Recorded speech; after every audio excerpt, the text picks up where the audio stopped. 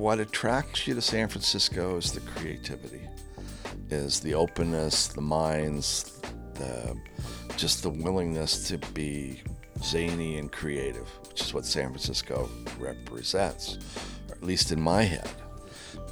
It's frustrating to see it transition to more of a moneyed place where it's about the bottom line rather than the beauty of the place. That was photographer Doug Salin. I'm Jeff, and this is Storied San Francisco. In this podcast, Doug digs deeper into his family's history. His great-uncle went by the name Wolo, and in the 1920s and 30s, did his art from a home base in North Beach. This attracted Doug's dad to make the move west, which he did. Soon enough, Doug's parents met, got married, moved to Marin, and had kids. Doug talks about growing up in Marin, going to college in Santa Clara, and moving to San Francisco, which he recounted for us in part 1. He ends this episode with his thoughts on what it means to still be here in San Francisco. Here's Doug. No, my father was, he had been moving around Germany at that time. His father was, my grandfather was a professor of economics and worked at various, I want to say, colleges, universities. And so they settled in Basel, Switzerland. And so he, after the war, there was a lot of tension during the war, and there was a lot that contributed to my father being who he was. But one of the things that impacted him probably greatly over his life was that all of his friends died in the war. Right. So he had family, and his family survived, but all the close people that he grew up with, none of them survived. And many of them were involved with the various aspects of trying to get rid of Hitler. So they were Resistance. What are they? What are they called? There was a huge plot to murder Hitler, and my father's father and all of their friends were involved in that to a pretty high degree. And your father was in Frankfurt, or? He was born in Heidelberg. Oh, yeah. And then during the war, I guess he'd moved around to a couple of different places in Germany, but through the war, he was in Switzerland. Okay. So he grew up in Switzerland, but he would tell me stories about taking a gun to school, that he was always worried that the Nazis were going to show up, and they were clearly on the list of people that they were looking for. That's got to be traumatizing also, but it's enough. I mean, it's enough to give you pause. I mean, so, and people who would be visiting his father, who was also running things back and forth to Germany whenever he could. Okay. However he could, that they were doing things that were not necessarily going to do them well. Right. But things happened. So he comes to the United States, to New York. I don't believe he went to Ellis Island. So he does not have an Ellis Island story. Do you know how old he was? He came, I want to say he came in 1946, perhaps. Okay. So he would have been 22. Okay. Perhaps 22, lands in New York. I mean, becomes an editor for the Academy of Sciences. He was an editor. Oh. So my dad was highly educated, spoke, probably 5 or 6 languages, wrote, 2 or 3 languages. When you say editor, you mean of words? He was an editor of some journals. Science journals, for the, Academy of Sciences. Got it. That he had done some things. But he was his father kind of referred to him as sort of a playboy. Okay. That he was very, very fashionable, very elegant, very very posh kind of is how he presented himself, and that's just kind of sort of his roots. Less of a Zionist than his. He was actually raised more Lutheran. Okay. His father was Jewish, but his parents divorced when he was very young, and his mother left his father with the 2 kids, because I think in those days the parental rights referred more to the default father, to the father. Oh, to the father. Okay. In Germany, I think. But his mother left, which gets to a little more interesting side of the family because my grandmother, I just knew her as Grammy Charlotte, but she was also by birth, she was, her last name was Trutchler von Falkenstein. Okay. So she, I get it confused, but that was her birth name. We're getting there. And it's interesting because after she divorced my grandfather, who was Salen, she married the Count Fink von Finkenstein. Okay. So all of my mail to my grandmother was addressed to the Countess Charlotte Fink von Finkenstein. Okay. Which I thought that always was very interesting. Fun. Yeah. You know, but her brother had emigrated to the U.S. in the 1920s. This is your dad's uncle now. My dad's uncle. Okay. In the 1920s. In the 1920s. Okay. And he landed in Minnesota, Wisconsin, Okay. to study animal husbandry. But he had been raised in a military family, and he was to become a military person in, Prussian sort of Aryan whatever. And he didn't want to have any part of it. And he Good call. He was an artist. He could draw with either hand. He was ambidextrous. He was a wonderful storyteller, and he was a puppeteer. Oh, yes. So, and he landed in North Beach. Oh, okay. So, and this is your great uncle. my great uncle. So Okay. my father's great uncle was a gentleman named Wolo. Okay.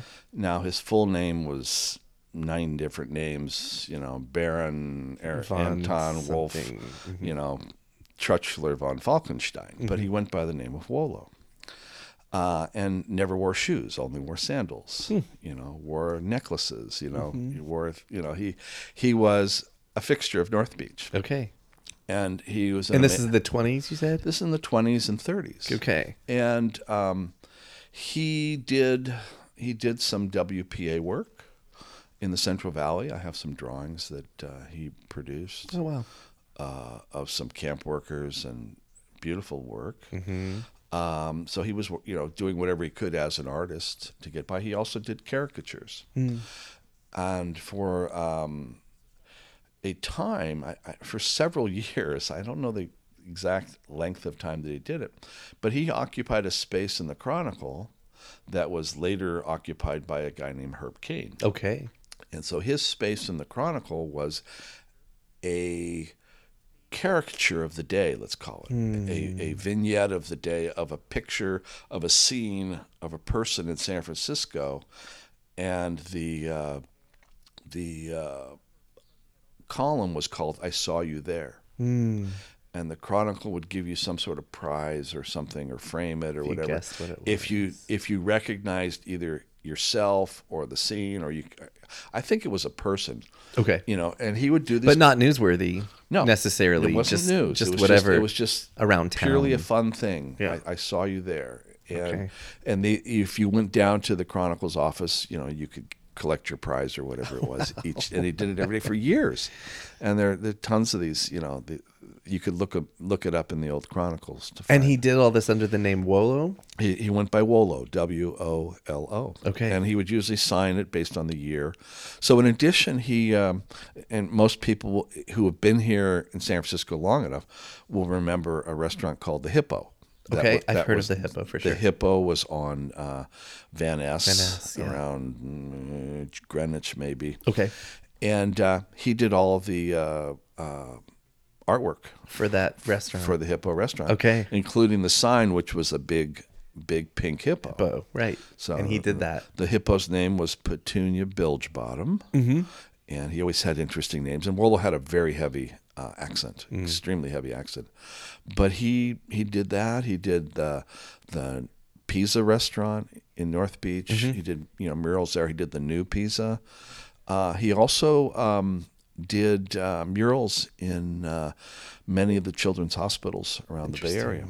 So he, over the years, he would just volunteer and do these murals. I'm assuming he got paid, but all the children's wards and like Palo Alto, you can still find greeting cards of the walls of the Palo Alto Children's Hospital. Awesome. You can still find copies of those cards. He did a series for one of the local creameries. He did a series of, let's call them pogs, or the bottle caps for the milk bottles, right? Of his caricatures of his creatures. Awesome. He did a series of children's stories that you can still find on eBay. Like as books? Published books. And he wrote the stories and designed and illustrated did all of the artwork, and it's beautiful. It's beautiful artwork. You can still see today some glimpses of some small pieces of his artwork every time you walk into Vesuvio's. Oh. His artwork. Where can you be more specific, please? At the entry to Vesuvio's, the first thing you see, the first door. If you're standing at the front door and you look around the perimeter of the front door, those are his drawings. Awesome. So, does he have anything to do with why your dad came here? So my dad came to San Francisco. I think I don't know if he was sponsored by Wolo, but he came to work with Wolo. So he became from New York. So Wolo in North Beach also had, among other things, for a time he had a toy store. Oh. And the toy store was called Happy Things. In North Beach? In North Beach. Okay. With a swing outside that you could sit on. And at any rate... Happy Things? Happy Things. That's a great name for a toy store. Happy Things. That's kind of the best name ever for a toy store. He just knew that, he was a playful person. Did he have a family of his own? He had a couple of children. Yeah. A son and a daughter. His spouse, I want to say she was highly, almost what we would call Christian. Okay. So she had very serious, strong religious background and beliefs. Yeah. And I'm not so sure I think there was a clash there. And I think that I can see it. that as the kids tended to be, I think they were divorced, and the kids were raised in a much more ecumenical sort of background, Christian background. These would be your dad's cousins. These are my dad's cousins, correct? Got it. Okay. And they lived in Southern California, I believe. And so nevertheless, your dad did come out here to be around Wolo and to work with him. To live with also? I think he was. My dad was living on Montgomery Street, in North Beach. I mean, I have the address right here. It's so funny because I was there was a famous poet who died recently, Ruth Weiss, and they published where she used to live in North Beach, and I said, God, that number's very familiar. And so I had just been given a pile of business cards that my dad, from where he had lived. And one of the business cards was exactly this. Here it is. It's 1010 Montgomery Street. Okay. And there was the same address that Ruth Weiss had lived in the maybe late 40s and early 50s. And I wonder if they'd known each other. Right. Because here's this building with multiple German-speaking people living in. Right. And I'm just curious as to what that building represented. What was your dad's name? His name was Lothar. Lothar Salin. Lothar Norbert Georg something other, Wolfgang Salin. He had everyone in my family had 9 different names. Right. It's a long process. So we said probably your parents met in North Beach, and now it makes a lot of sense. Do you know the story? My mother, I would typically call a bohemian. Okay. And at that time in the 40s, late 40s, North Beach was quite a place for bohemians. Yes. And so she would have gone to art openings. She would have gone preceding the beats.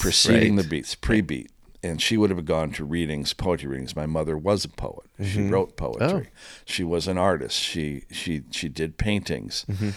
So Wolo would have been someone that everybody knew in North Beach. And here's Wolo's Wolo's nephew, who dresses like someone Playboy. out of Playboy, GQ, very sophisticated. My mother, who grew up reasonably well off in San Francisco is got to be attracted to this guy that's got everything that she's looking for. Sounds like that happened. So, and he drove a sports car and, I mean, it's like, okay, so it's like, this is kind of, this was meant to be. I don't know. Again, I don't know how they met. And then I know you have at least one brother. Are there more siblings or is it just the two of you? So they got married and my dad was he was doing some printing and let's call it print brokering or, just print coordinating for publication. And they got married and moved to San Rafael. And her father helped set him up in business with a printing company. So for the next 20 years, he was a printer. Okay. And did he work in the city or up there? No, worked in San Rafael. Okay, got it. But my mother was his delivery person, and so the binderies for things were in San Francisco. Right. So she would haul me and sometimes a sibling, and we would come into San Francisco on a regular basis to go to the binderies that were, the printing houses that were huge in San Francisco. And the one we went to was one called Cuthbert's, I remember, and it was near, what would become the Ice House. In sort of that Broadway and Battery area with a lot of printing companies. And I remember her driving into the city all the time. And do you remember growing up across the bay, across the gate, actually? Do you remember your first, or I guess I should say, what were your earliest memories of coming to San Francisco? Well, was it that? That was part of it. Usually the earliest memories are going to Playland at the beach. And do you ever eat those enchiladas everyone talks about? I was going to get to the hot house. Oh, okay. Sorry.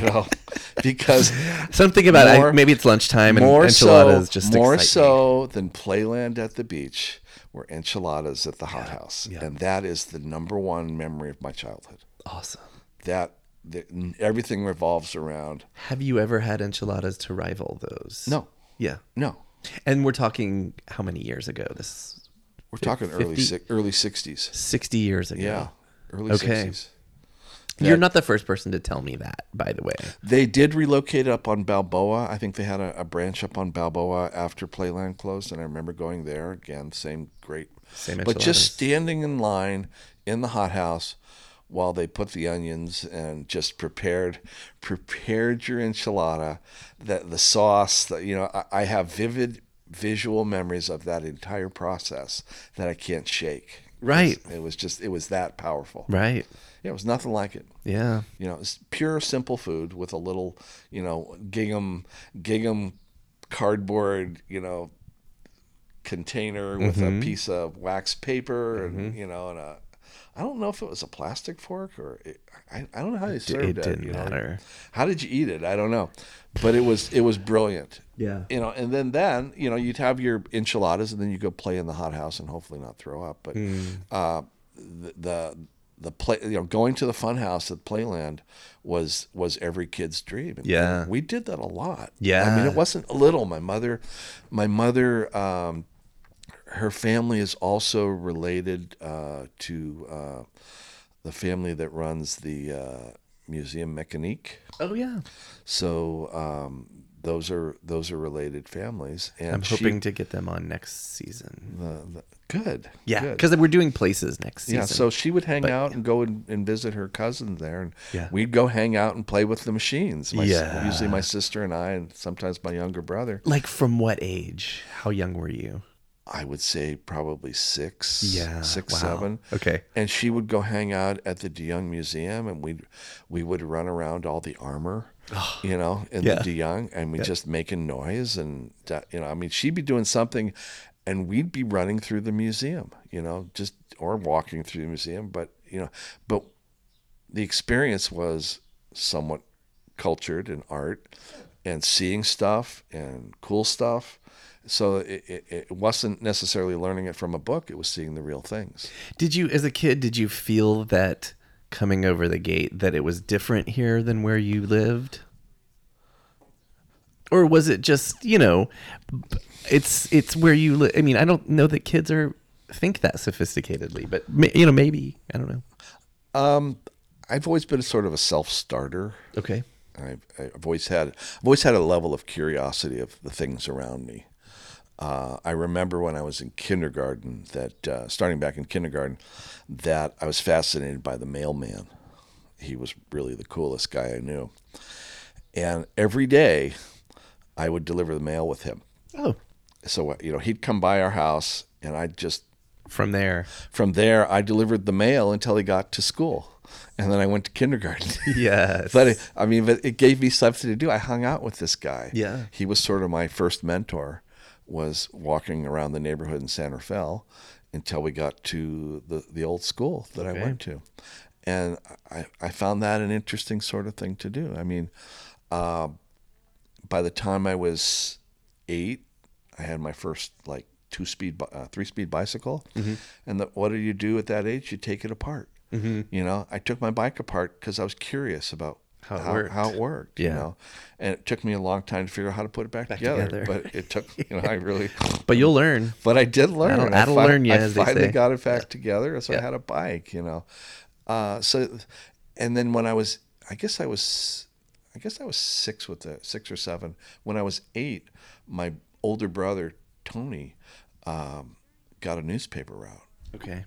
And I'm like, Up in San Rafael? Up in San Rafael. Yeah. And downtown San Rafael. And I said, well, that's cool. How come I don't have a newspaper route? I'm 8 years old. I'm in 3rd grade, And so I complained to my parents, and they told the IJ, and the next thing I know, I got a paper route. At I was 8. At 8 years old. I'm Yeah. in 3rd grade, and I'm delivering newspapers. Yeah. It's like, why not, right? Right. I mean, what every 8-year-old does. And my newspaper route was downtown San Rafael. Oh.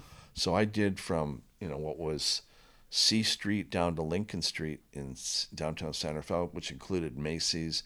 I delivered to the courthouse. I delivered to the businesses, and every day I was around these business people. I could buy ice cream sundaes. I could take a break in the furniture store. I could talk to the guy that repaired typewriters. So it was highly mechanical. There was even a guy that made furs, and I'd go hang out with him.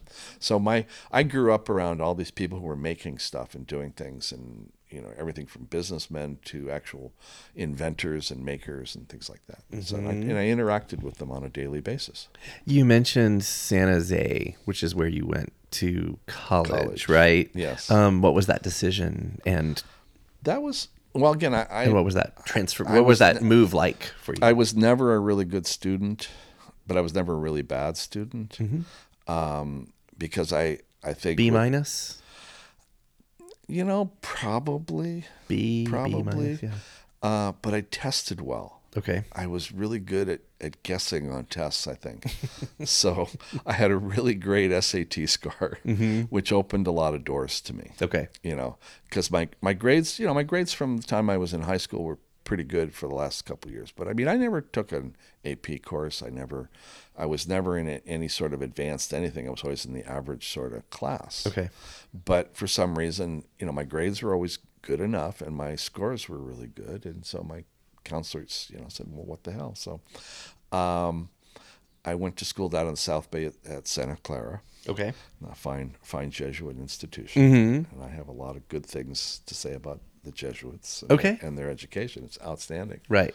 And they did. I live over by USF. And they did a lot for me, and I'm very, very grateful cool. of that experience. But that was, but San Jose was not San Francisco. No. And I had one of my memories in Santa Clara is that I borrowed a friend's car, drove up to San Francisco for the night because that's what you did. And this is like 1974, and there's a gas crisis on. Yeah.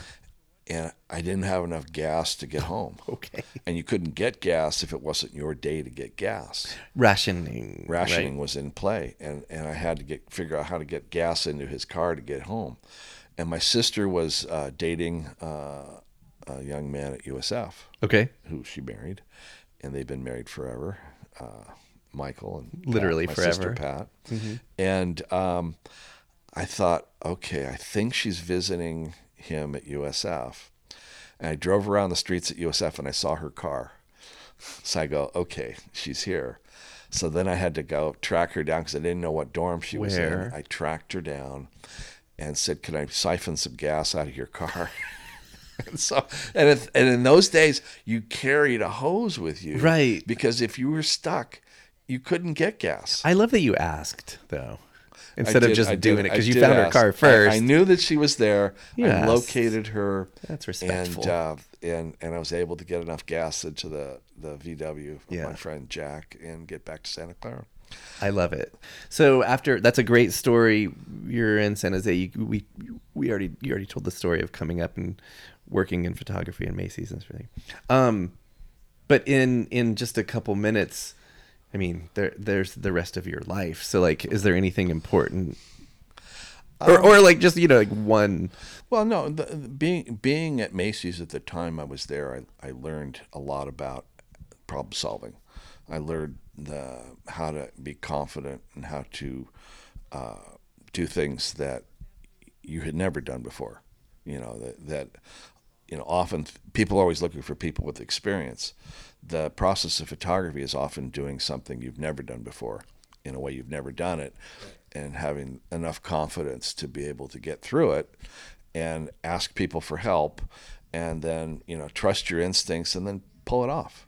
You're flying by the seat of your pants a lot of times, but once you learn how to do that, you can have really incredible results. So Macy's taught me how to see light and how to design an image. And then you eventually went on your own. Yeah, eventually I became my own photographer and didn't do that kind of work anymore. I specialized in architectural lighting, but the background of understanding lighting from zero gave me all of the knowledge I needed to apply it to large architectural spaces. Right. So, yeah. Okay. However long you want to talk about this is up to you. We did it with Kim. We're doing it with all the guests this season. Our theme is We're Still Here.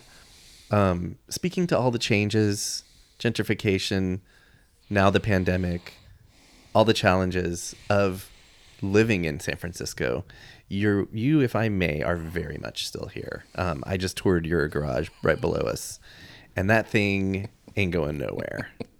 And neither are you. So I want to hear, what does that mean to you, Doug? There's definitely an anchor here. I've got a pretty big anchor. There's probably literally an anchor down there somewhere. Yeah, I've got that too. Yeah. It's frustrating. It's extremely frustrating. What attracts you to San Francisco is the creativity, is the openness, the minds, just the willingness to be zany and creative, which is what San Francisco represents, or at least in my head. Mm-hmm. It's frustrating to see it transition to more of a moneyed place, mm-hmm. where it's about the bottom line rather than the beauty of the place. Mm-hmm. So as I drive around and I see things becoming gray, as I see the painted houses losing their color, and I see it becoming more and more drab, I would be happy if it would just become the colorful city it used to be.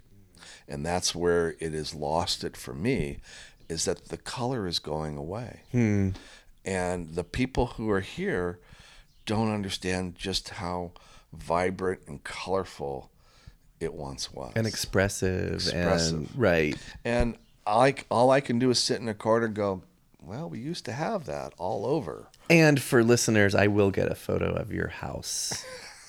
Your house speaks volumes to what exactly you're saying right now, so they'll see that. But I mean, it's not shades of gray, it's color, And the person who comes to mind when you were driving around the city 30 years ago was Bob Buchter, who's been on the podcast, by the way. Yeah. And you look at his houses that he did the color, and you go, yeah, that's so cool. That's why I live here. And you go to other cities, you don't get that. Right. Houses are white. It's unique to here. It's unique to San Francisco that there was this opportunity for refreshing color everywhere. And the people embraced it all the time. Mm-hmm. And there are still people here who embrace it all the time. There's a lack of experimentation. Let's say we go back to the 60s and it was all about free love and experimentation. People are worried about their future. Mm-hmm. People are worried about their job. Mm-hmm. People are worried about, the image that they portray, Mm-hmm. Who they are. And it's like, you can still do all that and still be expressive and creative and colorful. And it doesn't have to be only 3 colors in your paint box. You can have the 64 color Crayola set and go to town with it. That's the city I want to see. I want to see a colorful city. I want to see a vibrant city, but I want people to embrace the fact that color does exist.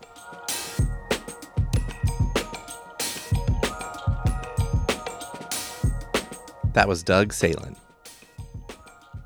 The next episode of Storied San Francisco will be the final podcast of Season 4. Get to know Caitlin Galloway and learn all about the Greenhouse Project out in the Portola. Episode 49 drops next Tuesday, wherever you listen to podcasts. Music for the podcast was produced, performed, and curated by Otis McDonald. Original photography is by Michelle Kilfeather. Aaron Lim of Bitch Talk Podcast is our contributing producer. And the show is produced and hosted by me, Jeff Hunt. Now in our 4th season, we have more than 190 episodes available on our website, storiedsf.com, or wherever you listen to podcasts. If you can, please rate and review our show so we can reach even more folks. We love email. Drop us a line at storiedsf@gmail.com. Thanks for listening. Stay strong, stay healthy, and we'll see you next time on Storied San Francisco.